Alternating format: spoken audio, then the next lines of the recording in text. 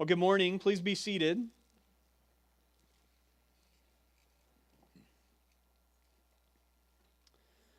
Oftentimes, one of the critiques that Christianity receives is that Christianity is an exclusive religion. And so Christians are viewed as being narrow or judgmental, or churches are viewed as being sort of these holier-than-thou clubs that just look down on everybody else. You know, all these neighbors out here, just terrible, awful people. We've got it all figured out here. We're in the right. Churches are a lot like that scene from Mean Girls. You can't sit with us. And certainly, many people in the name of Christianity have behaved that way throughout the centuries. But at its essence, Christianity is the most inclusive religion in the world. The Bible is replete with open invitations to anyone and to everyone to come to God. Jesus himself said in Matthew chapter 11, verse 28, "Come to me, all who labor and are heavy laden, and I will give you rest." All, any, whoever. Of course, the most famous verse in the Bible reminds us of this truth. John 3:16 tells us that God so loved the world that he gave his only Son, that whoever believes in him would not perish but have eternal life. And it's not just the New Testament and the coming of Jesus that reveals to us a God who cares for the world, an invitational God. No, you can see this in the Old Testament as well. The prophet Isaiah famously says in Isaiah 55, verse 1, as he's speaking on behalf of the Lord, "Come, everyone who thirsts, come to the waters, and he who has no money, come, buy and eat. Come, buy wine and milk without money and without price." This is an open invitation. It doesn't matter who you are. It doesn't matter if you have the resources or not. Just come, come, come. This is what we see in Scripture. And here in Psalm 34, David is inviting all who would listen to him to taste and see the goodness of the Lord. Far from being exclusive, Christianity is inclusive. It is a religion for the world. It doesn't matter where you were born. It doesn't matter what language you speak. It doesn't matter if you're male or female. It doesn't matter how old or how young you are, how educated or uneducated you are. It doesn't matter how much money you have in the bank or how few resources you have. None of that matters. God looks at you and you are the object of his love, and he invites you to come to him and find life. For those of us who are already Christians here this morning, our call to action, so to speak, from Psalm 34 is going to be continue delighting yourself in the goodness of God. For those who perhaps have joined us this morning and you're not a Christian, you've never put your faith in Jesus, first of all, we're thankful that you're here. We're really, really blessed that you've come and you've joined us in our worship this morning. But today is an invitation to experience God's goodness for yourself. Now, the first thing that we have to get into our heads today, if we're going to understand and receive the message of Psalm 34, is we have to get into our heads the idea of the goodness of God. Ever since the so-called Enlightenment, the doctrine of God's goodness has fallen on hard times in Western civilization. If David Hume could be credited with making belief in God irrational, it was Nietzsche who's responsible for popularizing the idea that the God of the Bible is immoral. In the hands of Nietzsche, Christianity is not just wrong, it's actually bad, it's actually evil.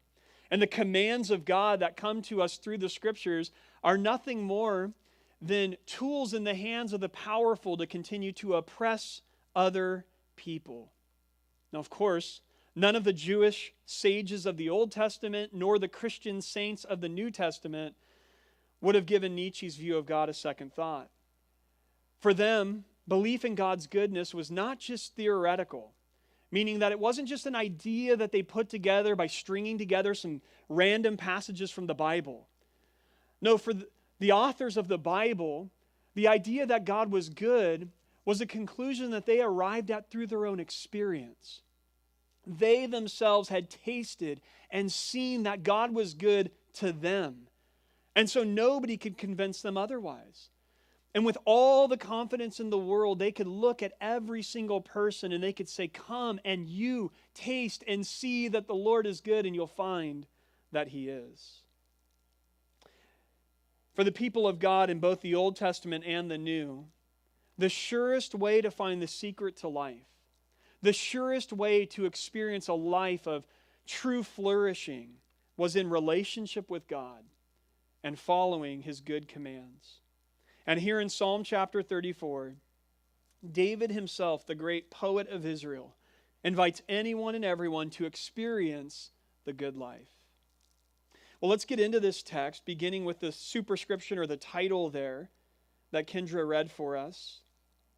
It says, of David when he changed his behavior before Abimelech so that he drove him out and he went away. Now, this superscription to Psalm 34 locates the composition of this psalm in the history of 1 Samuel chapter 21, where David, as a young man, has already been told by God that he's going to be king of Israel, but Saul is the current king. And David is fleeing from Saul. He's on the run from Saul because Saul is trying to kill him. He is so terrified for his life that he actually crosses over into enemy territory looking for safe haven there. And he goes to a man named Achish, who is the king of Gath. Now, these were the Philistines. These were Israel's enemies. And David goes there seeking refuge. Now, I know in the superscription it says that he went before Abimelech. But in 1 Samuel 21, the king of Gath is Achish. Now, Abimelech means literally father of the king. And a lot of scholars think that Abimelech is a royal title for the kings of Gath, much like Pharaoh is a royal title for all of the kings of Egypt.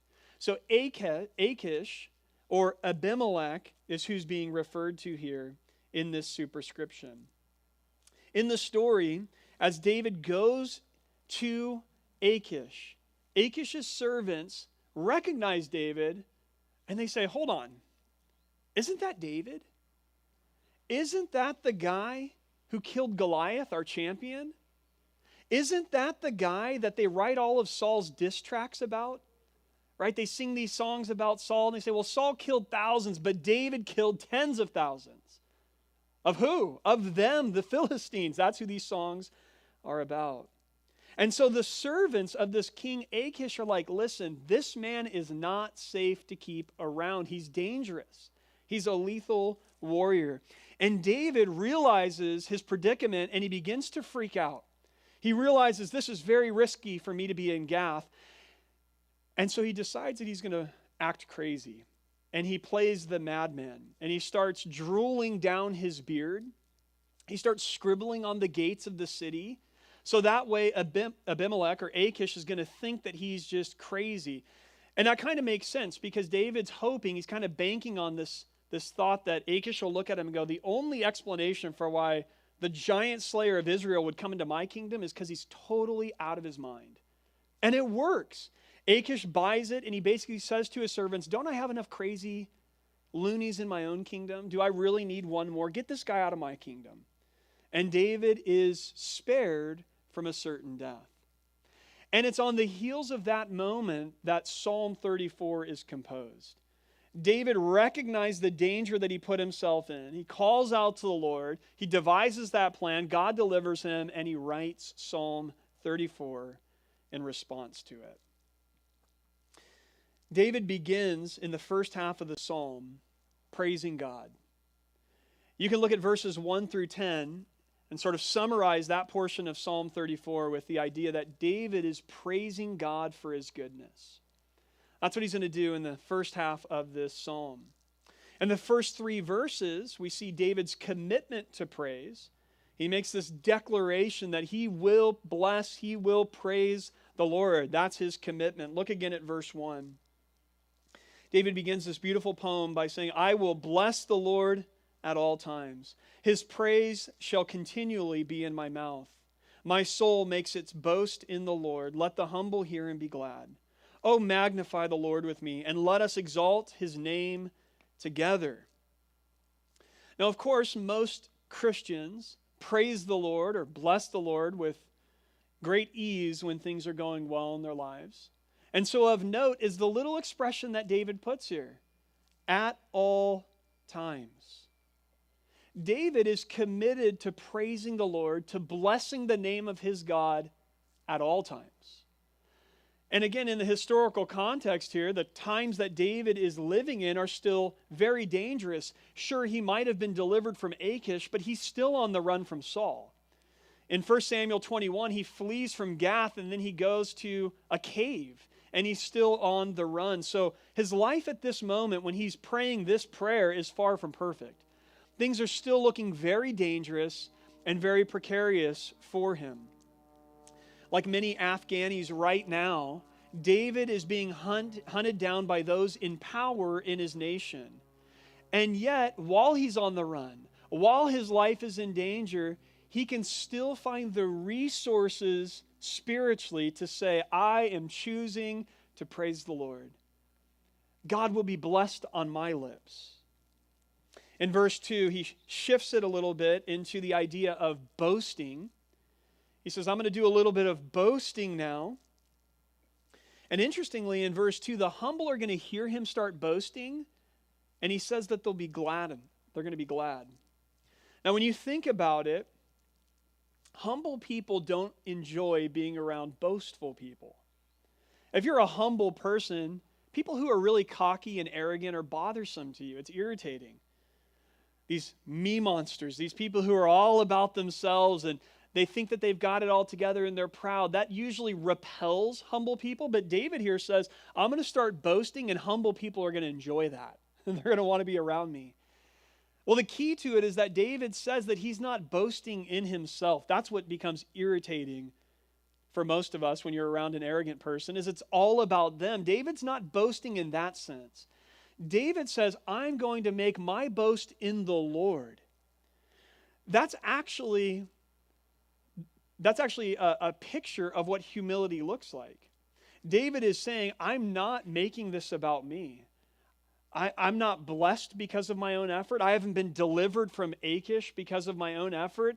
I am making my boast in the Lord. I'm dependent on him. I'm going to give him all the glory, all the honor, all the praise. That's actually the posture of humility. It's not about him, it's about the Lord. And so humble people are going to rally around somebody who's demonstrating humility like that.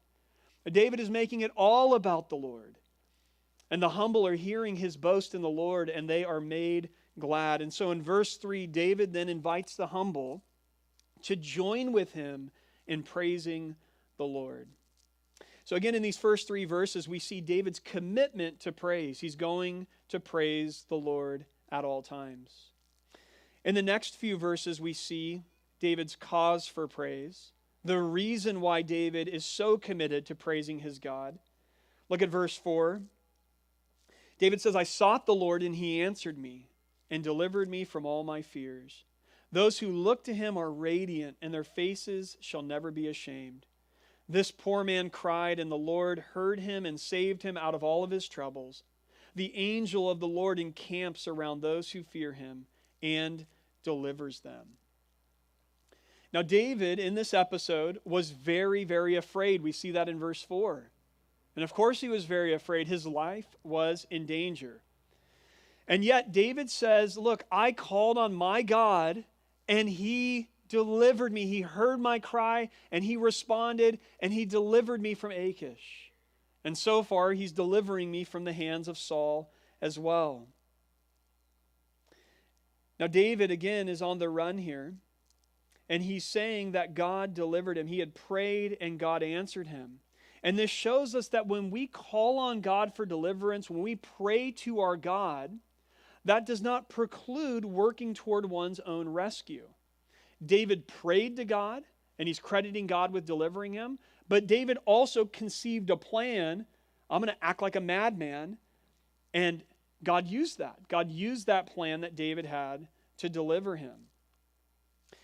And so for us, oftentimes Christians can think that all we need to do is just pray and then just sit back and wait and do nothing. But so many times in the scriptures we see that as we pray and we ask God for things, we also ought to be people who are working for the answers that we want. So you pray for the job and you submit the application. You don't just sit back and say, God, give me work, and wonder why nobody's knocking on your front door offering you jobs. Right? You pray for a godly woman and you ask her out. Okay? You don't just, God, give me that beautiful woman, give me an amazing spouse, and then just sit there. You have to do something. You don't just pray that God saves your coworker. You pray and you share the gospel. I once heard a preacher say, when you pray for something, the first thing you should do is explore how God might want you to be part of the answer. I love that idea. You're saying, God, I need this, or I want this. God, would you do this thing? And then you say, God, is there a way in which you might want me to participate in the very thing that I'm asking for? Now, what I love here is that when God did step in and God delivered David, it completely transformed his demeanor. We see that there in verse 5. Those who look to him are radiant, and their faces shall never be ashamed. So David's demeanor went from being fearful and playing the madman to all of a sudden being radiant and being full of life and vigor. God's deliverance completely transformed how he felt, even how he looked. In verse 6, David calls himself this poor man. And this was not just him being humble. This was pretty accurate for David at this point in his life. What earthly resources did he have? He was on the run, running for his life. He didn't have anything at his disposal. He had nothing in and of himself to deliver himself from Saul, the king of Israel. But what David did, and what all of us ought to constantly do, is David looked to resources outside of himself. Namely, David looked to the infinite resources of God himself. And he realized, even though I don't have anything available in my own hand to deliver myself, I know that God can do anything. I know that God can frustrate the plans of King Saul. I know that God can deliver me from his hand. And so he reaches out to the Lord, and God answers him. And David sees himself, and not just himself, but all those who fear God in verse 7 as being actually divinely protected. David in verse 7 talks about how the angel of the Lord is encamped around those who fear him. What a beautiful picture. And again, I can't help but think of our brothers and sisters in Afghanistan. These Christians, and I can't help think of the fact that in a very literal sense, they're surrounded by hostile people who hate them and who want nothing more than to see them exterminated from the earth. And what a beautiful promise in verse 4. That for those who fear the true God, those who fear the Lord Jesus Christ, that the angel of the Lord, who oftentimes in the Old Testament is a picture of God himself. Many scholars think a theophany, or a Christophany. It's Christ in the Old Testament. That the angel of the Lord, God himself, is actually encamped around his people, protecting them. And David is encouraged by this. David takes heart here. As we've seen so many times in the Psalter, the cause for praising God is always what God has done for his people. David is saying, look, I will praise the Lord no matter what's going on in my life, because I can look and see what God has done for me. Again, this is David's experience. He had been delivered over and over and over again by the Lord in his life.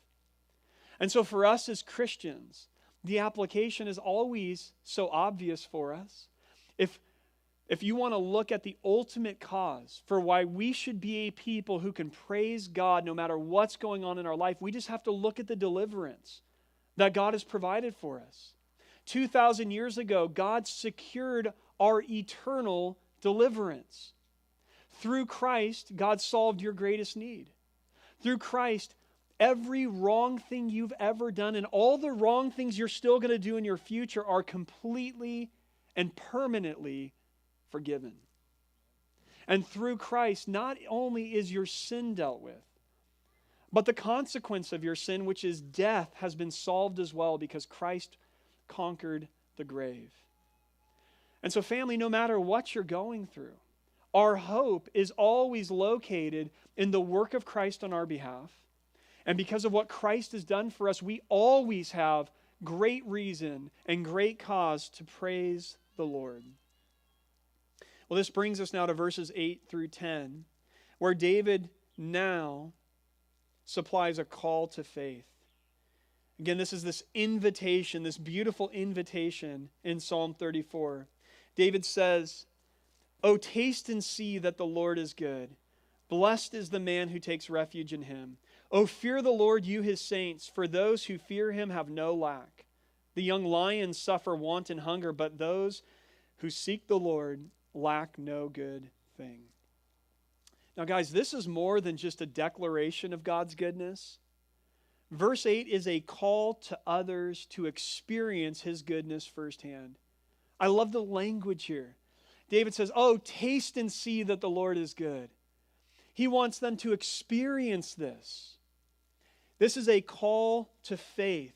And that's further confirmed by the second part of the verse where David says, "Blessed is the man who takes refuge in him." That phrase, "take refuge," is stock language in the Psalter for "put your faith in the Lord." David is saying, come, taste and see. Come, trust in the Lord. Take refuge in him. Put your faith in him. Experience the goodness of my God. Now notice that David's call to faith flows out of his own personal testimony. When David sought God, God answered. God proved himself to be faithful and to be mighty and to be a deliverer for David. And because of that, David can now confidently invite other people to put their faith in God, because David knows when they do, God's going to do the same for them. God's going to show up for them. God's going to prove to be a Savior and a deliverer for them as well. You can only promise others that something tastes good if you yourself have tasted of it. Right? I can't walk into a restaurant and say, "Oh my gosh, this meal is amazing," unless I've tasted it myself. You have to know, you have to experience it yourself. Now, I think that one of the reasons that so many Christians' efforts in evangelism are weak and they don't see a lot of fruit is because although they share the gospel with accuracy, they don't share it with conviction. What I mean is that, sure, they can walk you through the Romans road, or they can explain the logic of the gospel from A to Z, and they can do that accurately. But when they talk about the gospel or they share the gospel with other people, it's not flowing out of a place of deep conviction. It's not flowing out of an obvious depth of personal experience that they've experienced God, that they've seen God show up in their life many times before, and therefore they're coming to others and saying, "Trust me, if you taste and see of the God that I've tasted and seen of, you will not be disappointed." But this is the place that David's in. Look at verse 8. He ends it with an exclamation point. He's like, "Oh, taste and see that the Lord is good. Blessed are all those who take refuge in him." He's saying this with confidence. He's saying this with conviction. He believes this at the core of his being because, again, this is not just theory for David.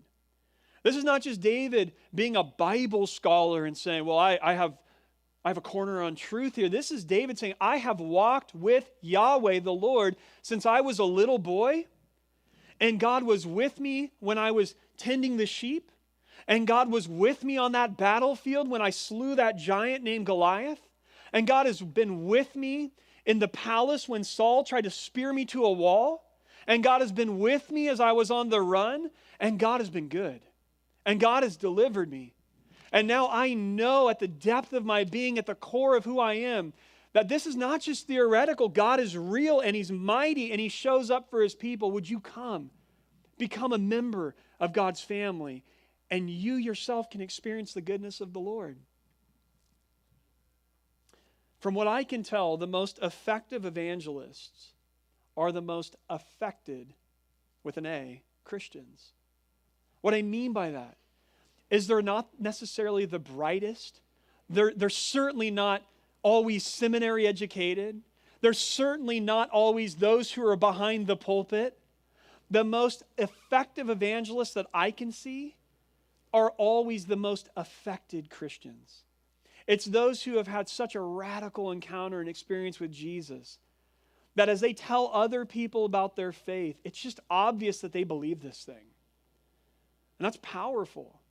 And that's what we find with David here. This is just flowing out of his own personal experience. In verses 9 and 10, David just reinforces his basic point, which is this, that looking to the Lord leads to experiencing God's goodness. He switches terminology here. He uses the word or the expression, the fear of the Lord. Now, this is common language among the Israelites. This is the attitude in which spiritual life can develop. The blessed person for David, the one who's going to experience the goodness of the Lord, is the person who fears the Lord. The person whose basic posture of heart is that they are in awe of God, they revere God, they fear God. Or to put it differently, it's the person who gives God his rightful place as the creator of all things. And it's the person who locates themselves properly as a creature and not the creator, who is 100% dependent on the Lord. That's what it looks like to fear the Lord. You are a person who says, I get it, I know who you are. You're the creator, you're the sustainer, and I'm a creature. I'm not in control, you are. And therefore, I surrender all to you. David says, look, people like that, people who posture themselves properly before the Lord, they will have no lack. None. Their God will show up. Their God will deliver them. He drives the point home with this picture of young lions. This is very strategic because David wants to say, look, let me go to the animal kingdom to prove my point. He says, if you think about it, young lions are the apex predators, right? Lions are the kings of the jungle, of course. Lions are not walking around wondering if they are going to be able to feed themselves. They just look out and they say, we can defeat anybody we want. We can get anything we want. So lions are apex predators. And a young lion is the top of the food chain. This isn't the old, worn out, has-been lion. This is like the young in their prime lion who walks around among the animal kingdom and is in control of everything. And David says, listen, even the young lions at times suffer lack and want. Even the young lions at times, even though they are the kings, even though they're the strongest, even they struggle from time to time to get their needs met. And he says, but those who trust in the Lord, those who fear the Lord will never, ever suffer lack and want. And I love that because I don't know about you, but I don't look at myself and think I'm a young lion. I don't look at myself and think I'm the smartest, the cleverest. I don't feel that way about myself. I look at myself and I think, man, but for the grace of God, things are going to go really, really badly for me. Maybe I won't be able to provide for my family 10 years from now. I can't control every outcome of my life. But that's okay. I don't have to have all the resources myself. I don't have to be the young lion that dominates everybody else and gets it done. I just have to be dependent on God. Anybody can do that. You don't have to have it all together. You don't have to be a young lion. You can just be a person who says, Lord, I need you, and I'm going to trust you, and God will make sure that you never in your life suffer lack. He'll take care of his people. What an invitation. If you look to the Lord, you will lack no good thing. God will take care of you. He'll make sure of it. The second half of the psalm shifts gears. David goes from praising the Lord in the first half to now teaching others of God's goodness in the second half, in verses 11 through 22. Look at verse 11. David shifts gears here, and he says in verse 11, "Come, O children, listen to me. I will teach you the fear of the Lord. What man is there who desires life and loves many days that he may see good? Keep your tongue from evil and your lips from speaking deceit. Turn away from evil and do good, and seek peace and pursue it. Now there's an obvious shift at this point of the psalm. It really takes on sort of classic Hebrew wisdom literature here. That's the posture of it at this point. And David now assumes the role of the teacher. And he calls the class into session. He says, hey, kids, circle up, sit down on your little rugs or your little pillows.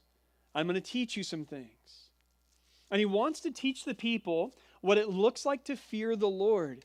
Because again, as I've been talking about, this is, for David, this is the way to living the good life, is to be a person who fears the Lord. In verse 12, he rhetorically says, like, who wants to have a blessed life? Who wants to absolutely flourish in life? Of course, every one of his students that are sitting before him would say, I'd like that, me. Sign me up for that. And he says, great. Here's how you do it. Live a life that embodies the fear of the Lord. Live that kind of a life. He unpacks what that life looks like in very generic terms in verses 13 and 14. And so there we see the substance of the good life in verses 13 and 14. Essentially, it's a three-part instruction. This is not exhaustive. It's just illustrative of what a life of fearing the Lord looks like. But there's three parts to it. He says, speak truth. He says, do good. And he says, seek peace. Speak truth, do good, and seek peace. Again, in other words, he's saying live a life that embodies the fear of the Lord. So he starts with speaking truth. In the Bible, we see that our words really matter.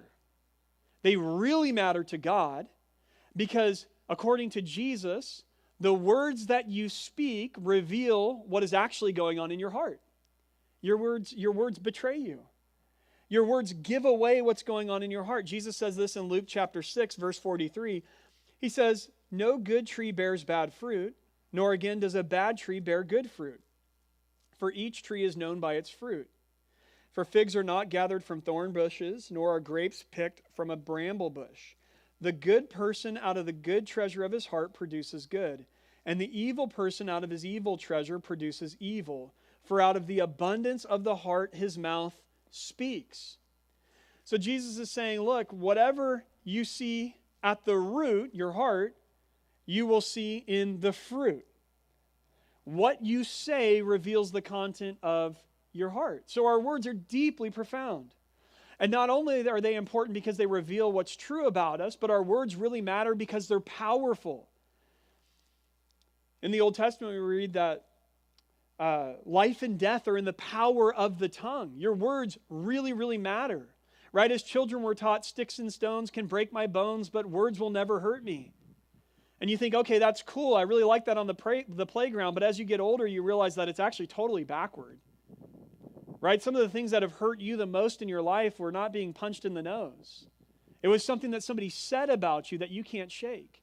It was something that somebody said to somebody else that destroyed your reputation. It's words that tear people to pieces. And so our words really matter. And so God cares about our speech. And for the person who truly fears the Lord, for the person who lives as if God is real and present, David says, you will speak truthfully and lovingly. The second thing there is do good. Do good. Christianity is not just about what we believe. It's also about how we behave. Yes, the most important thing is what we believe or who we believe in, but that always impacts how we live and how we behave. We cannot claim to love God if we don't also love people. And so the person who trusts God, the person who fears the Lord, is the person who seeks to obey God and obey His commandments. It's the person who seeks to love their neighbor as they love themselves. And finally, David says that what the good life looks like, what a life of fearing the Lord looks like, is being a person who seeks peace. And what a better world we'd live in if everyone was committed to seeking peace. But this is the ethic of the kingdom of God. This is the countercultural thing that we can offer to the world, is that we as Christians can embody peace, that we could be peacemakers. Jesus says, blessed are the peacemakers. Now notice that peace does not come naturally. Thus we must seek peace, David writes, and pursue it. It doesn't come naturally to you. Look at the world that we live in. People naturally are selfish. They naturally are willing to oppress and take advantage and exploit other people to get ahead. And yet Jesus says that those who are children of God are those who are peacemakers. And David says that we must seek peace and pursue it. If we trust and fear God, we don't have to fight against people. If we trust and fear God, we can have thick skin because we don't live for people's acceptance. We're already accepted by God. And we don't need to take revenge because vengeance belongs to our Lord. David himself modeled this. Some of you know his story, that as he was on the run from Saul on 2 different occasions, he could have killed his great enemy. He could have killed Saul, and yet he didn't. Instead, he chose to be a peacemaker and to trust the Lord. And guess what? God blessed him for it. And so David knows firsthand what it means to be a peacemaker. So that's the substance of the good life. You fear the Lord. You speak truth. You seek peace. You do good. We see in verses 15 through 20 now the source of the good life. Look again at verse 15. David says in verse 15, "The eyes of the Lord are toward the righteous, and his ears toward their cry. The face of the Lord is against those who do evil, to cut off the memory of them from the earth. When the righteous cry for help, the Lord hears and delivers them out of all their troubles. The Lord is near to the brokenhearted and saves the crushed in spirit. Many are the afflictions of the righteous, but the Lord delivers him out of them all. He keeps all his bones, not one of them is broken." Living a life that embodies the fear of the Lord doesn't lead to the good life by chance. It leads to the good life because God ensures it. Because God works all things together for the good of those who love him and are called according to his purpose. We read in these verses that God's all-seeing eyes are taking notice of everything that's going on in the world, of every action that people are taking, good and bad. And we see that God preserves the righteous and he protects the righteous in verse 16. And that God is set against those who do evil. Now, God's attitude toward a person is dependent on their relationship with him. Those who are righteous, meaning those who trust in the Lord like David. For those of us on this side of the cross, it means that those of us who have Christ's righteousness in our account because of our faith in him, for people like that, God protects, God delivers, God preserves, God blesses. Now, those who do evil, which is stock language in the Old Testament for those who have no regard for God, for those who ignore him and just want to do things their own way, we read that God's face is against them, that God is actively opposed to them. Derek Kidner, the Old Testament commentator, calls this the unwelcoming face of God. What a terrifying thought. We so often think of God as kind of Luke 15 and the father there in the story of the prodigal son, and he's just got this unending smile toward us. Well, he does toward his people. But as Derek Kidner points out, those who reject God, those who dismiss God and ignore God, those who are bent on doing evil, for them, they will experience the unwelcoming face of God. It's terrifying.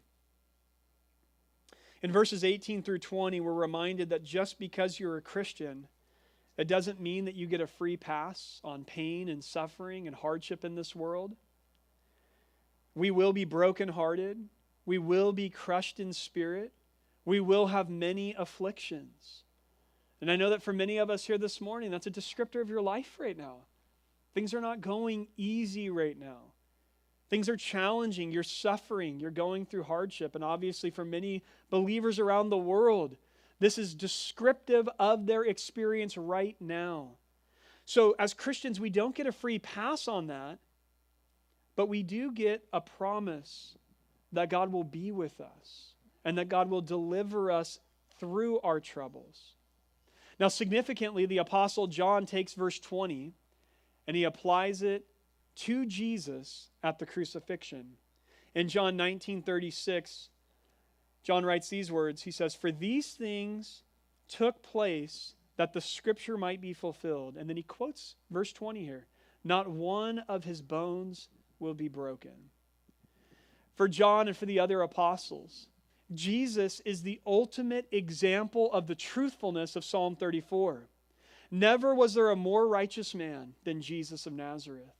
And never was there a more afflicted man than Jesus of Nazareth. Jesus was perfectly righteous.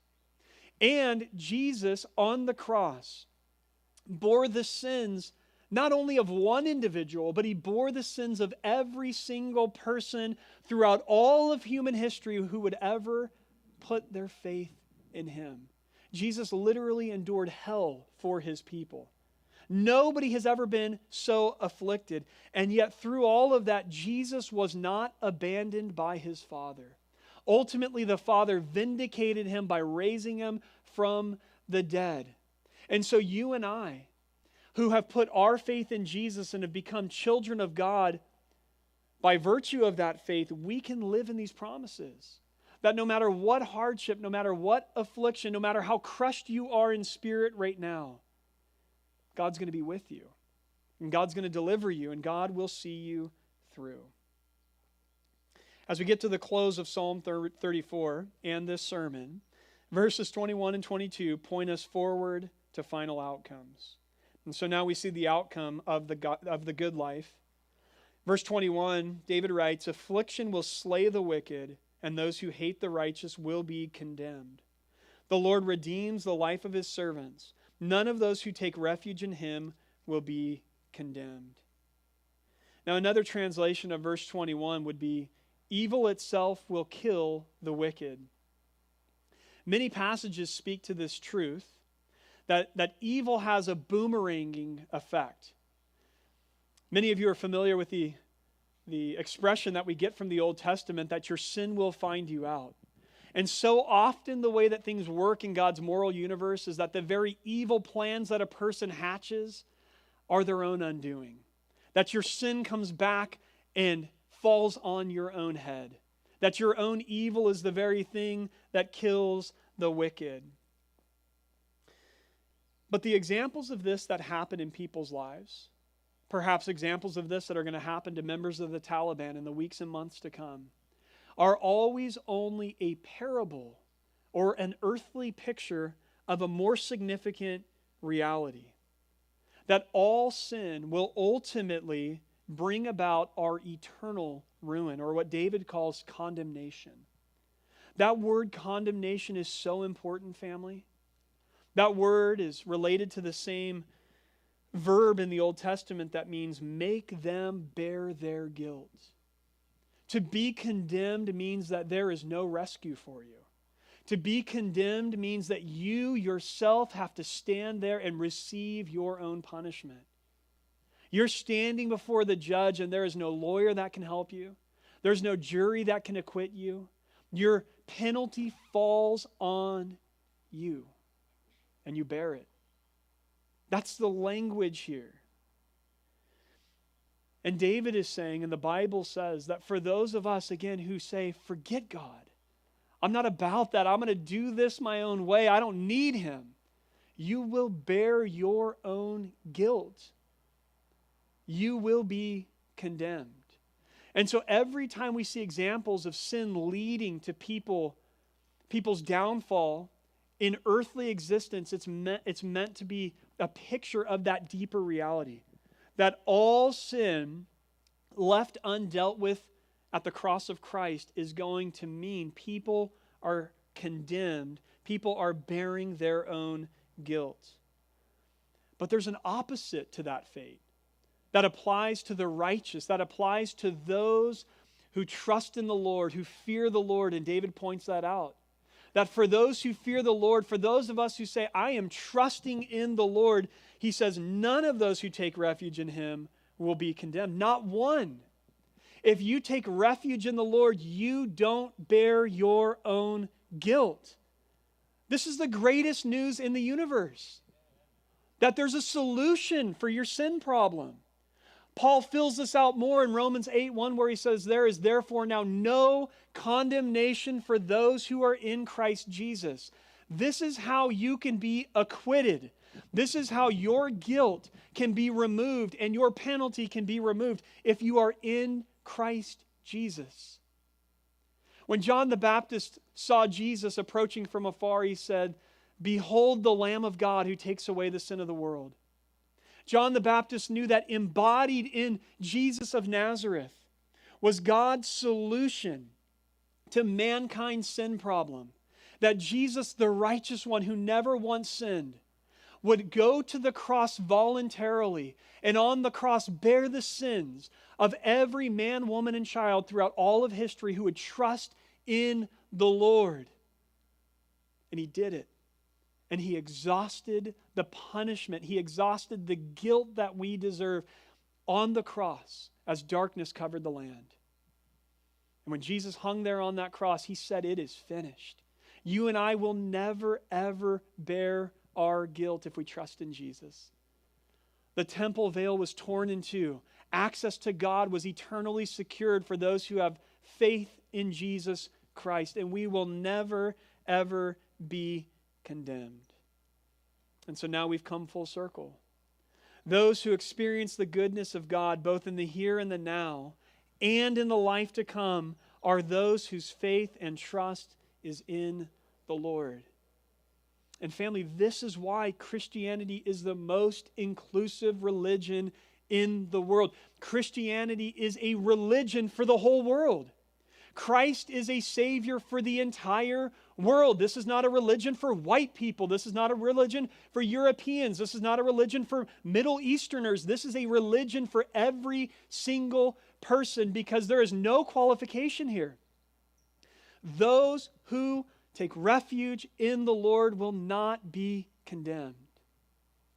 And so, family, we have constant reason to praise the Lord, to bless the Lord, to magnify the Lord because he has delivered us from our sins. And family, we have the greatest message and we have the hope for the nations. And it's not you, and it's not me, and it's not Apostles Church. It's Jesus Christ, the Savior of the world. And so we must preach Christ, and we must share Christ, and we must point to Christ. Let's pray.